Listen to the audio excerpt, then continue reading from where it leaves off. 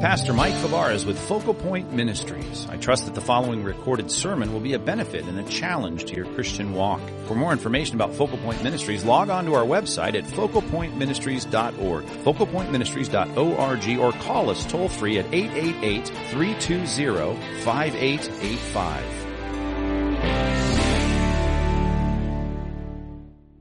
We now find ourselves 50 sermons into our study of the book of the Bible called the Acts of the Apostles. And I just want to remind you this morning, were it not for the fact that the apostles acted, humanly speaking at least, we would not be here studying this book, nor would we even be trusting in Jesus Christ had they not done the hard thing of acting on the instructions that Christ gave them. And that's how the book started. Remember in chapter 1, Jesus told them to wait in Jerusalem till the Spirit came into their lives and that they would then be witnesses in Jerusalem, Judea, Samaria, and the ends of the earth.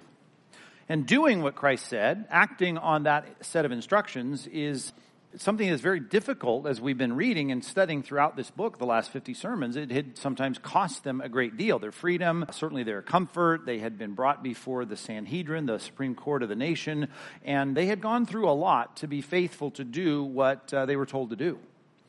It's not just the apostles. You need to think about all the subsequent generations of Christians that have been faithful to do what the apostles did and act on the instructions of the Lord Jesus Christ to do what he said we all should be doing, and that is to share the message of Jesus to those around them. Were that not happening, humanly speaking, throughout this history in the last 2,000 years, we would not be here in church today studying the Bible, studying the Acts of the Apostles, and learning about Christ. They needed to do that, as hard as that is. And I say hard, I keep saying it's hard, but it's not that it's complex. I think you need to understand that difference. It's exceedingly simple to open your mouth and to talk about Christ, to say things like, well, where do you think you stand with God? As we think about Cornelius, we met last week, this Roman centurion, he was a very moral, upstanding guy. He was generous. He was praying, and he might think, well, I'm fine. But Peter had to do the hard thing. This apostle had to do the hard thing of going and saying, well, what you need, there's something missing here. What you need is to trust in Christ because your righteousness isn't going to attain your salvation. So this message was going to be hard, and sometimes it would cost them greatly, and sometimes they had reasons that they did not want to do this. They had, in this case that we're going to study today, theological reasons that they weren't going to do it. And I just got to tell you, what summarizes all of kind of the feel of what we see in the book of Acts to this point is what I tried to capture in the title of the sermon this morning, and that is the word reluctant. Now, there's a lot of reluctant evangelists, and we'll see Peter in that role this morning, and I don't think it's hard for us to think about our own reluctance when we think about opening up our mouths and saying things like, well, where do you think you're going to go when you die? And to bring a conversation that's going to lead to a message of Christ and salvation, that's not always easy to do. Is going to be something that is much like the reluctance you would have if you were standing on the perch of a rock formation looking down on a lake, like most of us did at one time or another, and as students or teenagers or young people, just saying, okay, others have jumped, they're in the water, they're saying it's great, what a great thing this was, it was fun, come on, jump, go ahead. And as you stand there, several feet over the surface of the lake, there's all of this reluctance. And it's not that it's difficult, you've been walking for a long time, all you have to do is take one step. It's just that it's very scary when the fear and timidity of our own lives, thinking, well, what's going to happen if I do this? Am I going to, fall and go in crooked or maybe massively crooked? Am I going to belly flop? I don't know how cold the water is. All these things in our minds make us pause. And the more we pause, we engage in that kind of, paralysis by analysis. It gets harder and harder to do the thing that, in that case, that we are beckoned to do by others. And in our case, in evangelism, what Christ has called us to do.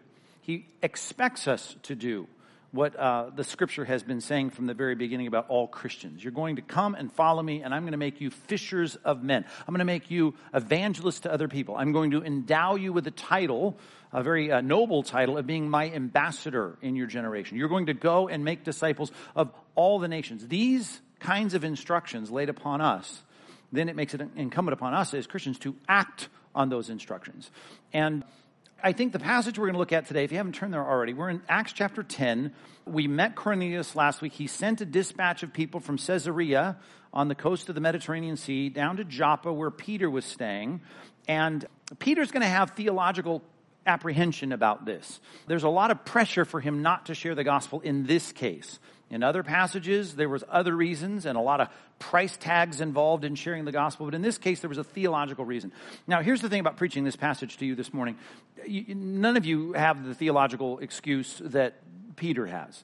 That's not what we're dealing with. But some of you do carry a theological excuse with you that I'd like to address using the paradigm of Peter struggling theologically with this, to at least help you think through the theological concerns that sometimes keep us from opening our mouth. And they become an excuse, frankly, for not raising the ire of people or engaging in conversation that turns to argumentation and all the reasons we're afraid and timid to share the gospel. And our theological problem, and I would just address and suss out as the pastor here in the 21st century in our church, is probably a theological excuse that is depicted in the phrase I've used a couple of times already in this introduction, and that is the phrase, humanly speaking.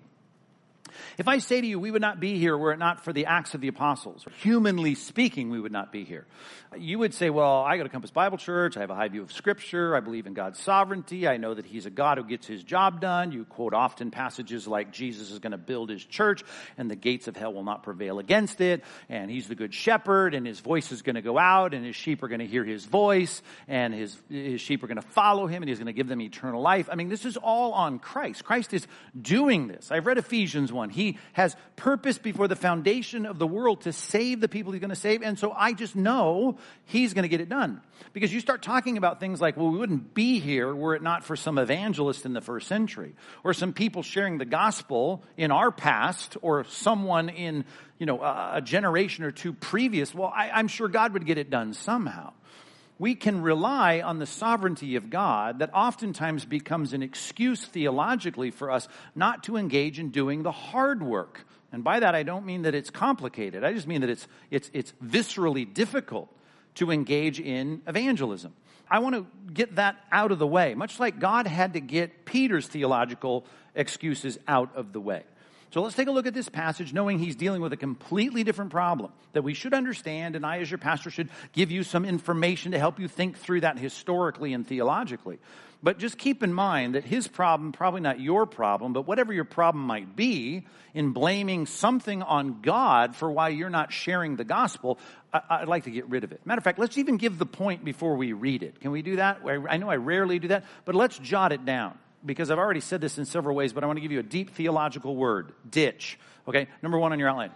Ditch any theological excuse. Get rid of it, obliterate it. This is what this passage is all about. So let's read it. Once you jot that down, it's in Acts chapter 10. We're going to read beginning in verse number 9, and we're going to read all the way through verse 20, which I know cuts us off in the middle of this narrative, but I've already warned you. This is going to be a 4-part discussion of Cornelius, the first Roman here, to come to faith in Christ. I mean, he's not worshiping at the temple. He's not at the day of Pentecost here as some kind of proselyte to Judaism. He is a full-blown Roman Italian who is just in Israel only because he's there on assignment because of the military. That's it. And so Peter is now going to have to share the gospel with him, and the dispatch of people are on the way, and it picks up in verse number 9 again. Let's pick it up here, Acts 10, verse 9. The next day, as they were, the dispatch from Cornelius' house, were on their journey and approaching the city, Peter, our apostle, who's about to act again, went up on the housetop about the 6th hour to pray. Now remember our reckoning of time. We got that in the last text, and we just need to calculate that. That means it's noon. So it's noon, you're in Joppa, not far from the Mediterranean coast, probably got a nice little breeze up there. The top of the house was where they would go to, sometimes they have patios up there, like on some houses today. And it was very common in the first century in Israel. And so they had a house, they had a little patio up there. He goes up there, it's midday, and he's praying. He goes up to pray. And, of course, he's also hungry because it's noon. I'm hungry around 10:30 in the morning, but he's at noon here, and he's ready to eat. And he wanted something to eat. But while they were preparing it, he fell into a trance. Now, that's an interesting word, not used very often, but the idea of some kind of weird vision he's about to have. That's not quite like a dream. It's not like he's asleep at night. But God is going to reveal some things to him as an apostle. It's very important that he authorized this expansion of the gospel from Jerusalem, Judea, Samaria, and now to this metaphorical end of the earth to see this Italian come to faith in Christ. So he's there in this trance, and he's going to be given this vision. I saw the heavens opened and something like a great sheet descending, being let down by its four corners upon the earth. Which, if you think about having a rooftop patio, you might have what I would think you would have. You're there in a sunny coastal city of Joppa. You might have an awning up of some kind of pop-up like we have out here on the patio. So you can kind of imagine he's leaning back. He's smelling lunch being prepared. He's praying, trying to focus on prayer. He falls into this trance. He's about to get communication from God. And it's like that awning over his head, which I assume he has, is like now it's coming down out of the sky. And it's about to be described. What's in it? Verse 12. In it were all kinds of animals. Right? Emphasis on all kinds of animals. And reptiles and birds of the air. And there came a voice to him that says, Rise, Peter, kill and eat. And Peter said, By no means, Lord, for I have never eaten anything that is common or unclean. And the voice came to him again a second time. What God has made clean, do not call common. This happened 3 times, and the thing was taken up into heaven. Now, while Peter was inwardly perplexed as to what the vision that he had seen might mean, behold, the men who were sent by Cornelius, having made inquiry for Simon's house, right? Is this the tanner's house? Simon the tanner. They stood at the gate, and they called out to ask whether Simon the apostle, Simon who was called Peter, was lodging there. While Peter was pondering the vision, the Spirit said to him, Behold, 3 men are looking for you. Rise and go down and accompany them without hesitation, for I have sent them. And then we're going to pick it up next time. We're going to study what happens next. But in this particular passage, we have Peter being prepared to go on a journey, not too far, but to travel and to go to Caesarea Maritime on the coast of the Mediterranean in Israel. And he's going to share the gospel. At high cost, matter of fact. Look down further just to get a little sense of what the apprehension would be. Look at verse 28. I know we're jumping into the next passage, but look at verse 28 as he's recalling this. He says, and he said to them, You yourselves know, this is Acts 10:28, how unlawful it is for a Jew to associate with or visit anyone of another nation. But God has shown me that I should not call any person common or unclean. So you can see the parallel just by reading verse 28 as to what's happening here with the law, which the Jew would have to follow in terms of his dietary restrictions, because Leviticus chapter 11 describes all of the things you as a Jew in the Old Testament could eat and not eat. Today we call it kosher eating, right? That this is something that is prescribed that you can eat versus something you can't eat. Now the rabbis have added some layers to this, but the basic dietary restrictions are given to us in Leviticus chapter 11, I say to us, to Israel, that was going to distinguish their menu from everyone else in the ancient world. And it is a little complicated and weird.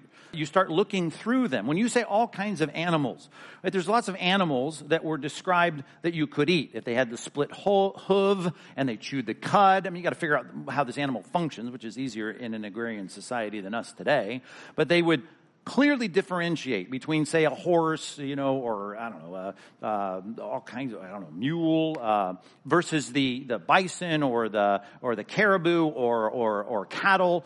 I mean, they could say, okay, well, that's okay, but this is not okay. Can't eat a donkey, right? And then there's fish. The fish have to have scales and gills. So there's fish that you can eat. Sorry, sushi eaters, you couldn't eat in the Old Testament. Couldn't eat, any kind of any calamari. You can't eat squid. I don't know if you're tempted to do that. You can't eat jellyfish. Lots of different sea life that you can eat. Can't eat the lobster, but you can eat, bass and you could eat all kinds of fish. I'm not a fisherman.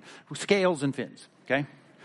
You could eat various insects, not that you're tempted to do that, depending on what kind it was. Certain kinds of grasshoppers and locusts. You remember John the Baptist came eating locusts. Certain kinds of quadrupeds you could not eat. And then reptiles. That's why it's interesting that the word reptiles here, because that's like just, there was no list for that. Just no reptiles, right? Don't eat any reptiles. So here was this weird list.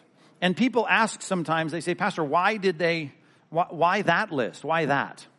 And oftentimes some people say, well, let me tell you why. And they bring me a book about some medical doctor in Nebraska or something that says, well, here's why the rules were, and these are actually better, and there's more enzymes, or it's better for your digestive system, or, here's the reason why.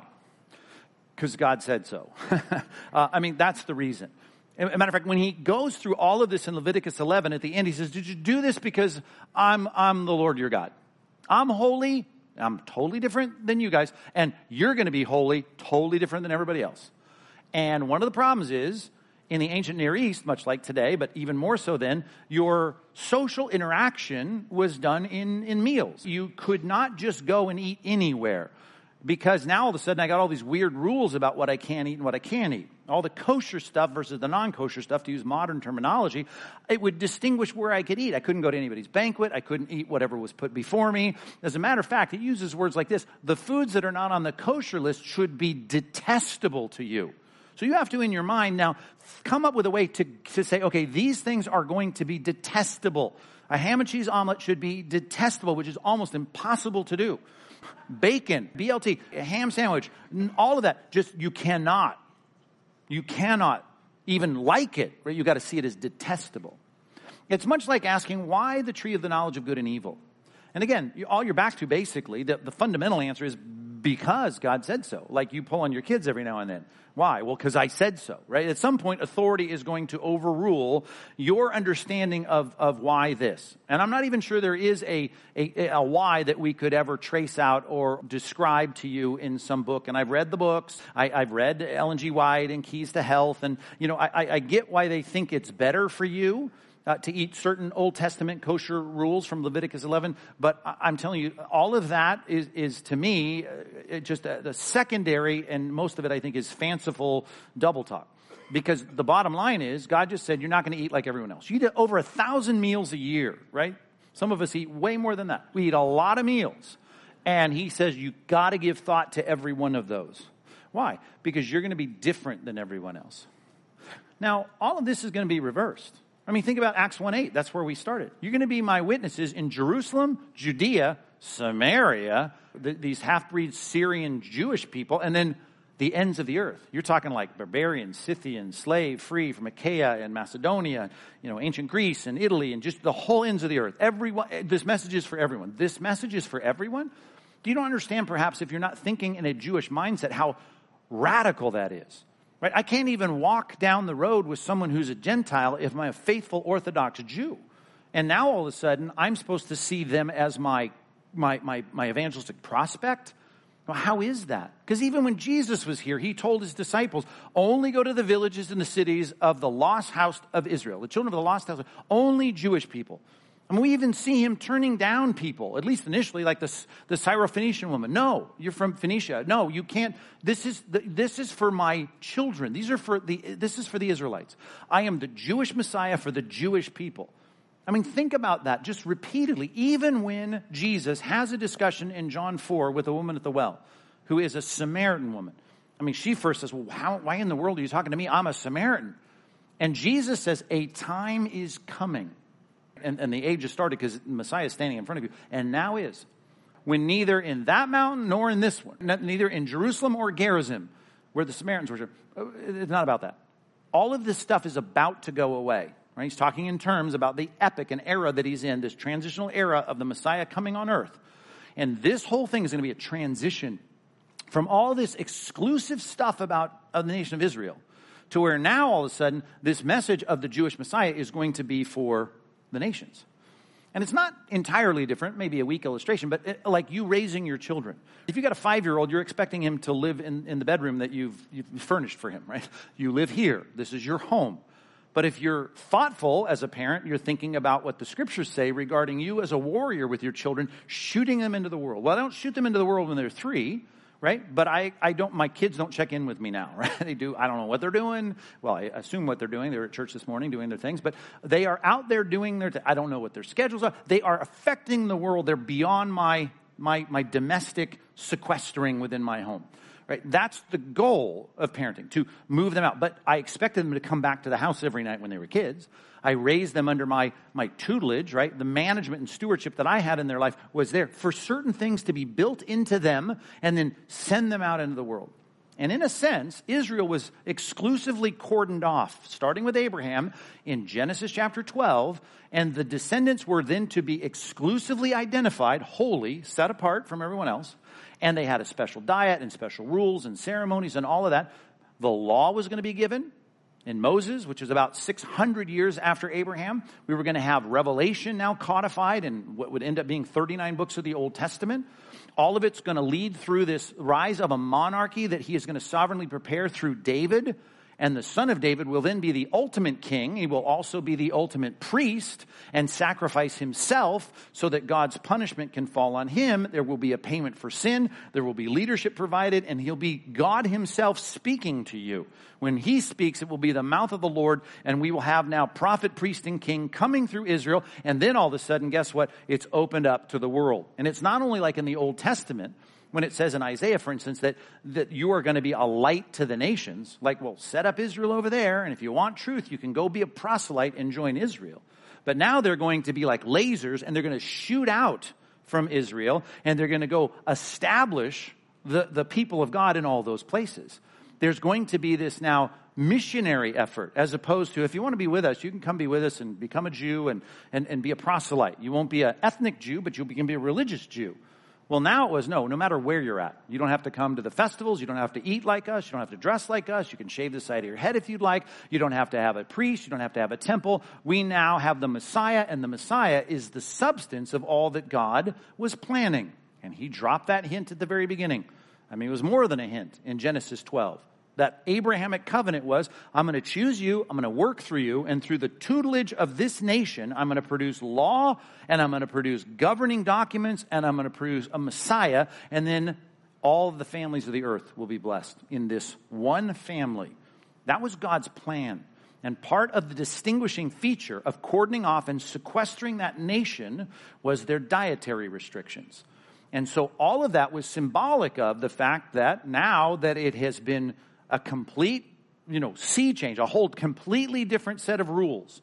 As it says in Hebrews chapter 9, the regulations of food and washings, all of that's done because, as it ramps up into the punchline in Hebrews chapter 10, verse 1, all of that was a shadow of the things that were to come. But now the substance is in Christ. And now that Christ is here, guess what? All the other stuff goes away. The whole 9th chapter of Hebrews was about the fact that the temple is totally not needed. Christ had the temple veil ripped when he died. All of this is passé. It is absolutely no longer vogue. And now what you eat doesn't matter. And don't let anybody tell you it does, right? Not that any of you are really stumbling over that.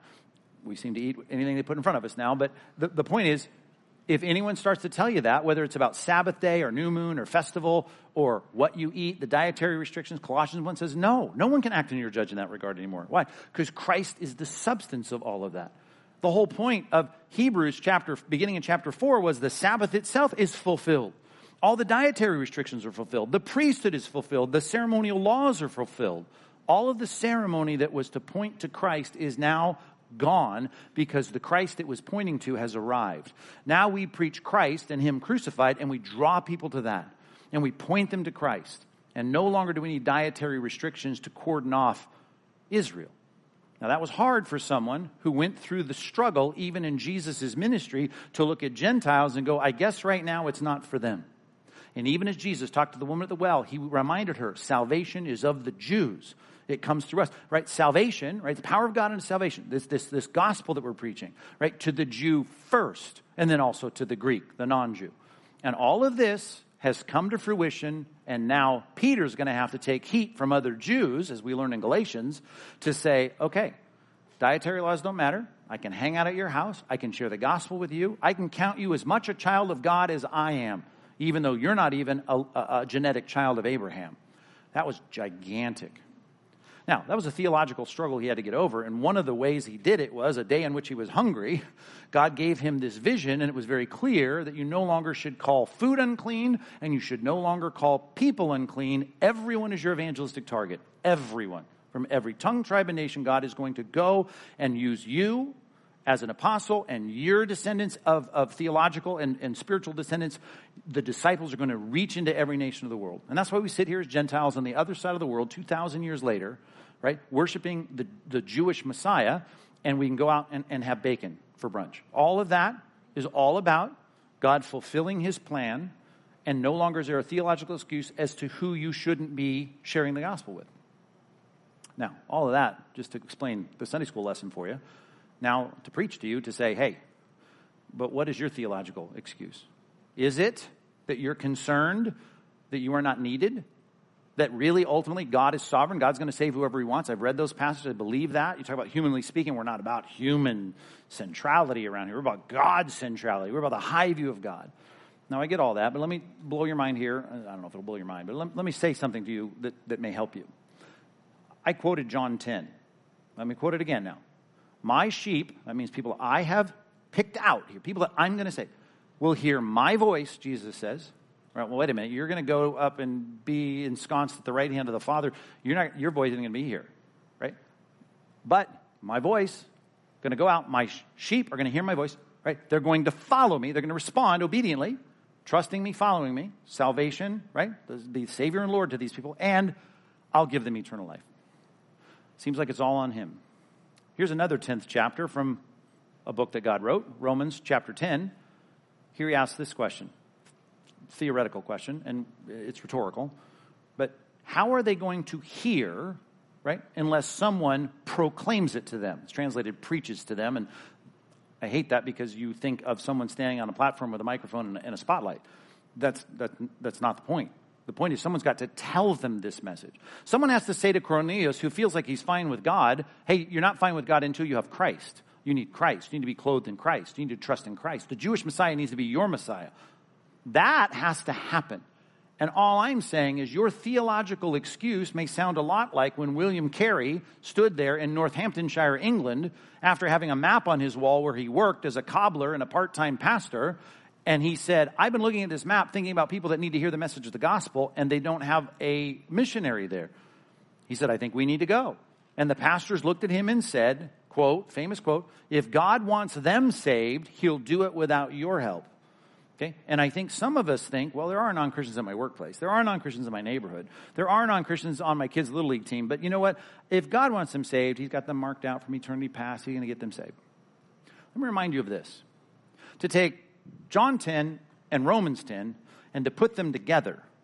And for God to say it is necessary for Christ's voice to go out and he will accomplish salvation in people that he has picked from the foundation of the world and he will save them.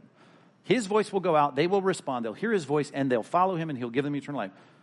Has to, in our mind, coincide with the truth that he said, how are they ever going to do that if they don't have someone tell them? Which means he's not only appointed the ends, which is what he wants to accomplish, and that is someone at your office is still yet to be saved that he's planning on saving. But he's also appointed the means by which that's going to happen, which is you and I being faithful to act in response to the instructions of Christ. The acts of the apostles, the acts of the Christians in South County in the 21st century, we need to act on what he said. And he said, open your mouth and be my witnesses. He said, have a conversation. And not only have I ordained and decreed what will happen in terms of the salvation of individuals in your neighborhood, but I've decreed that you should be the means by which that takes place. Both of those are true. And it's what J.I. Packer calls an antinomy. And by the way, that word, you can get familiar with that word and the concept of these two truths in tension. You know, I could refer you to a book like the way Don Carson, one of his dissertations on divine sovereignty and human responsibility. And if you're up for that, great, tackle that. But if you want a very simple book, I go back to J.I. Packer's little book, Evangelism and the Sovereignty of God. It's listed on the back, biographical information on the back of your worksheet. We have it in our bookstore unless the last service sold out. You need to go and read this if you struggle with the theological excuse of, I don't feel the pressure, the urgency, or the requirement to share the gospel because I know God is sovereign. He'll get it done. You need to see as much urgency as Peter felt when God said, go to Caesarea. Open your mouth. There's someone there that is seeking you to share this message. Go. And he's going to go. Without hesitation, he's going to go. Because God says, I've appointed the means by which people are going to get saved, and that's you talking about the gospel. So, again, I guess we could look at other layers, but I think that's the broadest one. And as a pastor, sometimes we have to sit there and say, theological problem for Peter was this. It's nobody in my congregation has that theological problem, but you have this theological problem, and there may be others, but let's just deal with whatever it is. That's why I use the word any in this point. Ditch any theological excuse. It's like you saying, I'm not going to pray because, God's going to do whatever he's going to do. If my prayers aren't going to change, the sovereign decrees of God, then why pray? And I'm going to say, because God told you to pray. And I've had people say to me, very educated people, why would I ever share the gospel with people, right, if God's already decided this? Or they've said it maybe in a more nuanced way. Why would I call someone to repentance if they don't have the capability to repent, right? If you really want to get down to the levels of theology, right, about total depravity. And I'm saying this, because God told you to. Because God said to. God said to be persuasive, 2 Corinthians chapter 5. Knowing the fear of God, which should be not acting on the instructions he gave us. I persuade men. I want to persuade people. And that's going to be a hard thing to do, because guess what? When you start talking about religion at work, when you start telling your friends, hey, let's go to the baseball game, but we're going to talk about things that are eternally important, there's going to be a price tag attached to that. Probably won't be before the Supreme Court of your nation at threat of death, being told to never talk about the gospel again. Well, that may happen someday, but it's not happening right now. But you may lose a relationship. You may be ridiculed. You may have questions laid before you that you think, I don't know how I'm going to answer that. I may look stupid. I may feel stupid. But it's not complicated. Start a conversation. Hey, just in your assessment, where do you think you stand with the Creator? Where do you think you stand with the God that made you? Do you think you're okay with him? 99% of people say, yeah, I think I'm fine with him. And I'll bet Cornelius probably thought that. And here, a messenger was sent, getting his theological problems out of the way, saying, no, my responsibility is to share that message. Verse 16. This vision of this potpourri, this smorgasbord, that's a better word, of foods is now, it's not a suggestion. Hey, do you see anything here you'd like to eat? No, it's like, eat it. And there's going to be a guy that you're not even supposed to be seen with, a Roman centurion. Go and share the gospel. Go into his home, talk to his family, and share the message of the Jewish Messiah. This is all assigned to him. And I got to think, when Peter is being so obstinate, I am not going to eat that non-kosher food. You got to think about the pattern of Peter throughout the Gospels when we get to know him, how he's that kind of person. He's a very strong-willed person, and in this case, he thinks he's doing the right thing. I'm never eating anything common or unclean. And yet God's saying, no, you got to do it, you got to do it, you got to do it. And it's interesting, too, that it's 3 times. And I'm not a numerologist, but I'm just telling you, that's kind of the pattern in Peter's life. He's always being confronted with things thrice over. Like when he says, everyone else can fall away, I will never fall away. If I have to die with you, I'm going to die with you. And here he is elevating his own sense of the value of his own resolve. I'm so resolved. I'm so committed. I'm so loyal. And Christ had to say, you're going to deny me not once, not twice. You're going to deny me 3 times before dawn. Before the rooster crows, you're going to deny me. And he does. Starting with, as we learned in the Gospels, with a common slave girl, a teenager likely, in Caiaphas' courtyard as Jesus is arrested and being tried. He is there denying that he even knows him. And then the guys around the fire, warming himself by the charcoal fire. And all of a sudden now they're saying, you're with him. You're from Galilee. I recognize your accent. Never know him. He calls down curses on himself. And by the last time that he denies Christ, that 3rd time, to prove to himself, and God has to emphasize it 3 times over, this is not about the value of your resolve or commitment. You're not that great. You're not all that, Peter. I mean, that whole humbling process, after that was made crystal clear, Peter got it, and he said, it says in the passage, he went out and wept bitterly. Well, then you know what happens. He gets crucified, and on the 3rd day he rises from the dead. Jesus does. And then he's there. He's running in, looking in the tomb. We know all that. And you can read all about that in John chapter 20. And then you think, okay, done. Time for the book of Acts. Well, it's not time for the book of Acts, because if you know the story, Peter says, I'm done. I'm going fishing. And he goes out fishing. And as he goes out fishing, and in John chapter 21, Jesus has to show up. And he has to teleport into the Sea of Galilee there on the shore. He makes another fire. This time it's a fire of restoration, not a fire of denial. And he broils some fish on the shores of the Sea of Galilee. And he's out there fishing, just like the first time Christ called him. Couldn't catch anything. Christ says, put your nets on the other side. He calls him on shore. Peter recognizes him. He swims in, and he sits down, and he has a conversation. And he asks him 3 times, do you love me? Do you love me? Do you love me? Do you love me? Do you love me? Do you love me? Oh, I love you. Of course I love you. You know that I love you. Went through that 3 times. And you know what was attached to each of those is 3 recommissionings of your life. Hey, I told you, follow me and I'll make you fishers of men. And that means you're going to be a pastor. You're going to be a shepherd. You're going to feed the flock. You're going to seek the lost sheep. You're going to be my arms, my voice, and my leader in this church. And he says, no, I want to go fishing. So he says, tend my sheep, feed my lambs, tend my sheep. Get back out there. Leave the nets behind again, 3 times over. And I think about the obstinance here of Peter going, no, I'm not going to eat that. I'm not going to eat that. I'm not going to eat that, which has to at some level reflect, or we wouldn't need the illustration, his real obstinance about being identified with Gentile people. As later he lapses back into that kind of hypocrisy that Paul has to call him out on in the book of Galatians. And my point is how patient God is to continually go after a guy that seems so hard-headed. And I just want to say that, I think, should resonate with us as you hear another sermon from your pastor, 50 sermons in the book of Acts, saying to you one more time, you got to share the gospel. You got to share the gospel. You ought to share the gospel. You should share the gospel.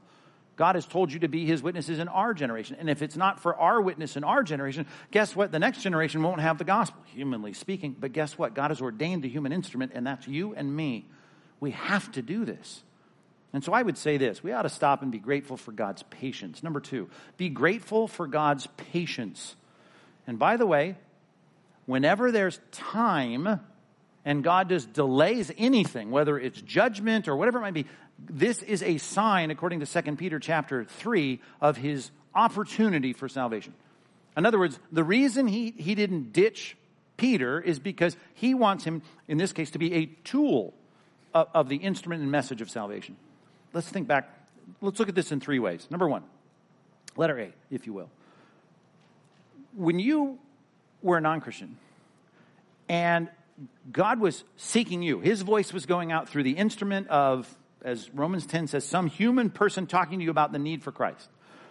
I will bet, even with preparation and the tilling of the soil of your heart, that whatever you probably didn't respond the first time you heard someone say, you know what, you should call yourself a sinner and see yourself for who you are and follow Christ and trust in him and seek his righteousness and rely on that instead of your own. I'll bet you didn't respond.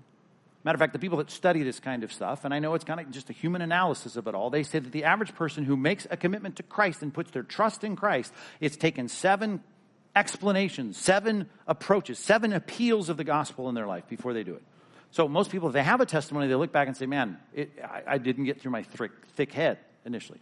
You ought to be grateful for the grace that God showed in pursuing you when he pursued you. Now, we introduce ourselves to Peter, and it seems like he drops the net the first time that we see him, but read the Gospels carefully. I think there was more to it than that.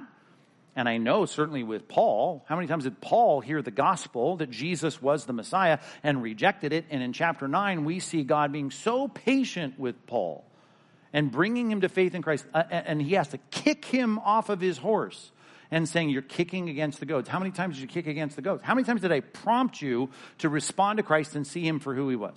I don't know how many times, but, it was a lot. It's kicking, plural, against the goats. You continually rebuff this message. And all of that, by the way, that obstinate, hard-headed kind of zeal saying, I'm fine, I'm doing God's work, persecuting the way, I'm doing what I should be doing. All of that, by the way, Paul says in 1 Timothy chapter 1, he saved a hard-headed, obstinate person like me so that I could be a template, an example of God's perfect patience. It's amazing how patient he is, how long-suffering he is. And he saved me, and I can see God's patience in my conversion story. And I'm just saying that is one way you need to look at this. And you need to look at it this way, that God is being patient with people at your work. God is being patient with people in your extended family. God has been very patient with people in your neighborhood. And he has probably had plenty of your neighbor, plenty of exposures to the truth of the gospel, but hasn't yet responded. And you're thinking, well, they've heard it. Okay, well, think of how patient God has been with you. I'm saying now you need to see how patient God is being with them. Speaking of Peter, Peter said, think about how patient God was in the days of Noah when the ark was being constructed. And the Bible says he was a preacher of righteousness. Apparently he was up there saying things not only about the truth, but that truth would be calling them to repentance. And the only way to get out of the coming destruction of the world was to get on the ark. And there was plenty of space. And he probably needed some help. And it was like, you should get on the ark. And he was so patient with that, giving him so many opportunities. God is being patient with the non-Christians in your world. He's been patient with you in your conversion story. Now, here's the real key I want to emphasize. And he's been really patient with you when he has clearly articulated to you repeatedly that you need to be talking to non-Christians about the gospel. How many times has he told you that? How many times did he use me to tell you that? How often have you heard the fact that you should be gutsy enough, and it's a simple step. There's no big words in the sentence. Where do you think you stand with God? That's an easy sentence to say. It's simple. It's just difficult because you know there's a price tag. And I'm saying, think about God being patient with you. He's trying to emphasize, if you feel like, Pastor Mike, can't you get onto another theme in this book? Can't you find something in there that doesn't make me feel like I got to share the gospel this week? All I'm telling you is the repeated, redundant repetition of the call for you to be his witnesses is a reminder of God's patience. There was a Peter-esque kind of personality in the Old Testament. His name was Jonah. Remember Jonah? He was a little obstinate, wasn't he? God said, why don't you go to Assyria, and why don't you tell them that I'm going to judge them? Now, that's how it's introduced us, and therefore people say, well, it was just a statement and a declaration of coming judgment. Well, it was, but here's what Jonah knew was involved in that, because he reveals it in chapter 4 of Jonah, and that is this: I knew that if I called them to repentance, now I'm elaborating, but here's the point of the passage in Jonah 4, I knew you're merciful and gracious. If they would even listen to what I would have to say, you'd probably forgive them, and you know what? I don't much care for the Assyrians, because they're the bad guys. So I don't want to go. And you know how hard-headed he was. He ran and went the other way, went off on the ship, and he's like, I'm heading to Tarshish. I'm done. And he gets on the boat, and he goes. And God says, fine, I'll find another prophet, then I'll just kill you. No. He goes after him, has him thrown in the ocean, says, I'm going to give you a little ride you'll never forget. I'll put you in this big fish. Get a little taste for the stomach acids of the big creatures I've created. Going to hurt your eyes, going to peel all the hair off your body, going to bleach your skin. Going to be really bad, then you're going to be a chunk in his vomit. And I'm going to put you up, I'm sorry, but that's what it was. Throw you up on the shores, and here's favorite verses in Jonah for me. Jonah chapter 3, verses 1 and 2. And here's how it starts. The word of the Lord came a second time to Jonah. Now, I told you to go to Assyria, and I'm not giving up on you. I'd like you to go. Let me tell you again. Can you go to Nineveh? And he goes. Now, he's a little obstinate, even within his own heart, but he goes. And you might be a little obstinate hearing a sermon like this. I don't want to talk about Christ. Hey, listen, take the step. I don't care if you're gritting your teeth while you take the step. Take the step. Just take a step into a conversation about Christ. And know this, that because he didn't just say, I'm done with you then, I guess I'll bring you home because you're not going to share the gospel. Right? And get you up here to worship and know the Bible better. You can be like me, have the mind of Christ this afternoon. He's keeping you here. You're here again, even though you haven't shared the gospel all month. I'm just telling you this. You're here, and God is telling you one more time, I've been very patient with you, and I'm now going to ask you again, be my witnesses. Get over whatever theological excuse you have, and see how patient I am, not only with you as an evangelist, but with the people in your sphere of influence who are still breathing the air that I've created, and they are being called in my patience to salvation. God is not slow in keeping his promises, as some count slowness, but he's patient toward you, speaking you in general to this generation of people. Not wishing for any to perish, but for all to come to repentance. Well, then he better get him. He better send his voice out. Well, he's going to use your vocal cords to get the message out. He's ordained the end and the means, and he's been very patient about the fact that perhaps we have been fighting it. Let the word of the Lord come to you a second time, if you will, to remind you of your message and your role to share the gospel with people. Don't test God's patience. Not a good thing. Verse 17, Acts chapter 10. Now, while Peter was inwardly perplexed as to the vision, what he might have seen, behold, there were the men. There they were, sent by Cornelius, made inquiry, is this Simon's house? Yep, they stood at the gate. They called out, is Simon the apostle here? Peter, yeah, he's here. Peter was pondering this, and the Spirit said, hey, go downstairs. Behold, there are 3 men looking for you. Rise and go and accompany them. Now, underscore this, without hesitation. Do it without hesitation. I don't want you to hesitate. Well, yeah, but I was waiting for lunch. They were preparing lunch. Can I not eat lunch? No, go. You can get lunch at the gas station. Just go. I need you to go. And of course, we learn in the next verse, first three words of verse 21, and Peter went. Right? He went. He went downstairs and he went. Even though this was hard for him, he went. He took the step. He did it. And he did it without hesitation. Now, this is wonderful because here were the non-Christians. They were the emissaries that were sent from Cornelius, but here they were. I'm sure there was plenty of conversation that happened between Joppa and Caesarea. Here were the non-Christians. They were standing at the gate. They were right in front of his face. And all I'm saying is that God had orchestrated all of this so that people might seek him and know God. And the whole point was, you now are the messenger of this. And it's let's put it this way, an ordained opportunity. The door was open, and it was an opportunity for him to speak up about the gospel. And you ought to be looking for those, even though they're not far from being right in front of your nose. Number 3, you need to look for ordained opportunities. There are ordained opportunities, and they're standing at the gate. They're right there. They're everywhere. In church, I'm hoping it's not a target-rich environment, because I hope there's a lot of Christians surrounding you, and you go out on the donut table saying, oh, mostly Christians here. Great.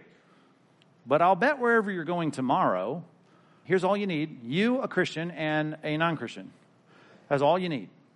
And to be able to say, okay, my job is to be a witness to Christ. I need to say, I don't care how good you feel before God. It doesn't matter if you think you're better. You need to trust in Christ. You need to see your sin for what it is and trust exclusively in Christ. That's the message. And it may spark all kinds of problems. And I'm saying, if they don't want to hear it, all right, the pattern of Scripture is fine. Doesn't mean I'm going to shut up with other people, but if you don't want to hear it, I'm not, great. I didn't know. Well, everybody's been talking about it. Great.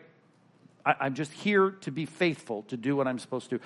I'm not controlling how many ripples come from my jump off the cliff. I'm not even controlling the effect of what other people think of the form of my jump. I'm just going to jump into the conversation. That's what God has asked us to do. All you need to do is look for opportunities.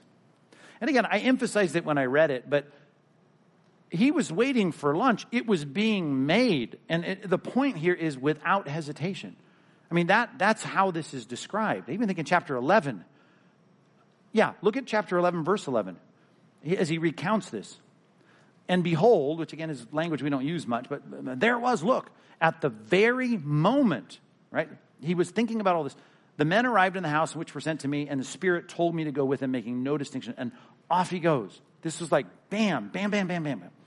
And so I'm saying, here's our responsibility. All you need to make this sermon work is to find a non-Christian. And all I'm telling you is they'll be right in front of your nose. They'll be everywhere this week. Unless you live in a cave or are a monk and heading back to the monastery or listening on the stream in a bunker somewhere, you are going to interact with non-Christians this week. And all it takes is a conversation to get the ball rolling. And God has asked you to do it.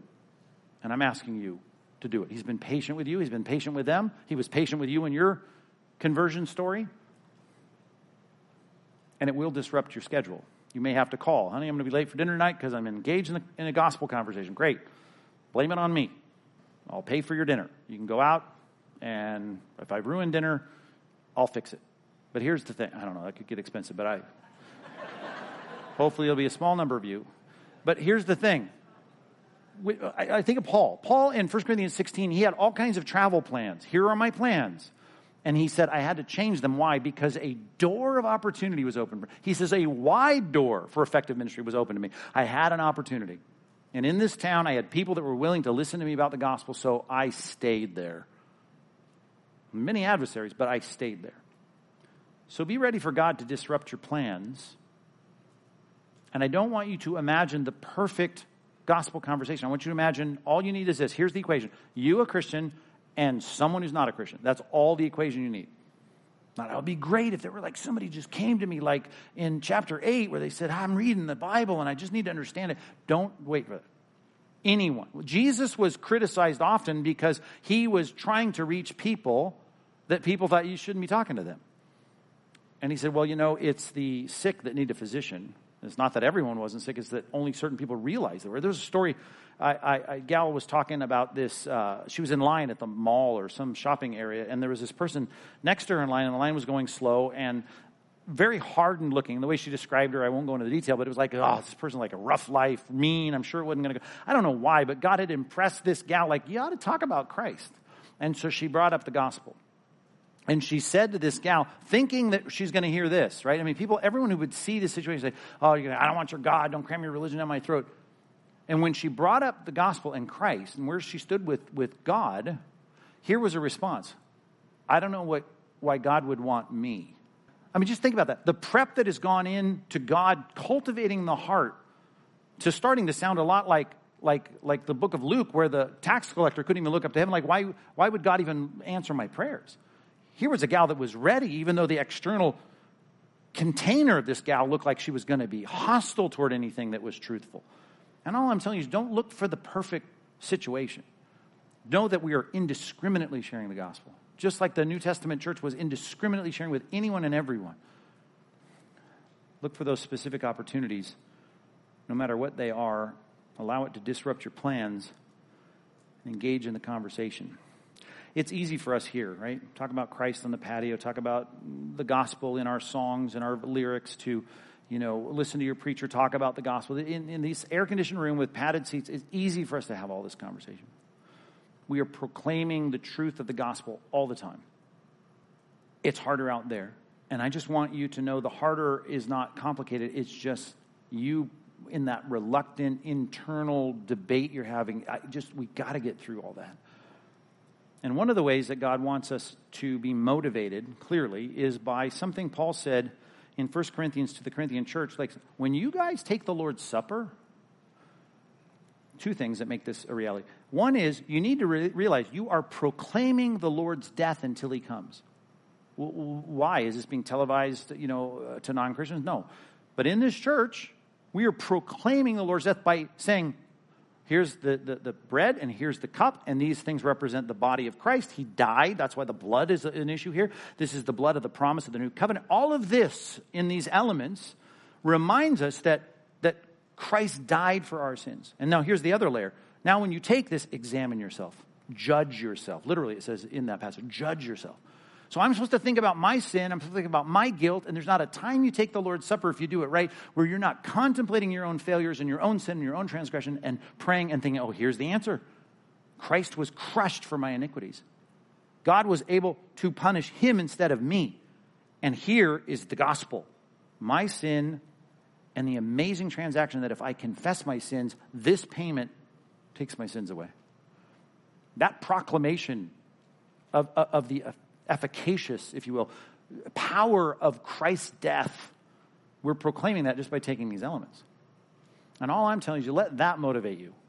Because all I want you to do is do the same thing we're doing here, do it outside the walls. Get beyond this group and this building and this piece of property and speak up for Christ.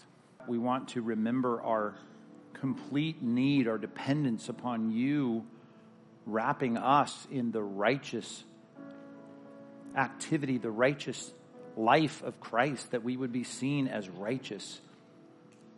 God, we know we are sinners, and we remember that every time we are forced in times like this to consider our sin and to think about the judgment we deserve and to judge and evaluate ourselves and to examine who we are. And we know that we need grace. And what a distance that is from people we rub shoulders with all week long who don't even think they need any of this. They think what they need, they've got. They think what they believe is enough. They think what they do is good enough because it's better than someone else. God, let us engage in the conversation that will lead to our attempts at persuasion, which is exactly what you've asked us to do. Knowing the fear of God, we persuade men. And I pray we would do that, not just out of a sense of duty, because we want to do our acts, the acts of our generation of evangelists, but because we really want, we care, we are like Christ, seeing people that are sheep without a shepherd.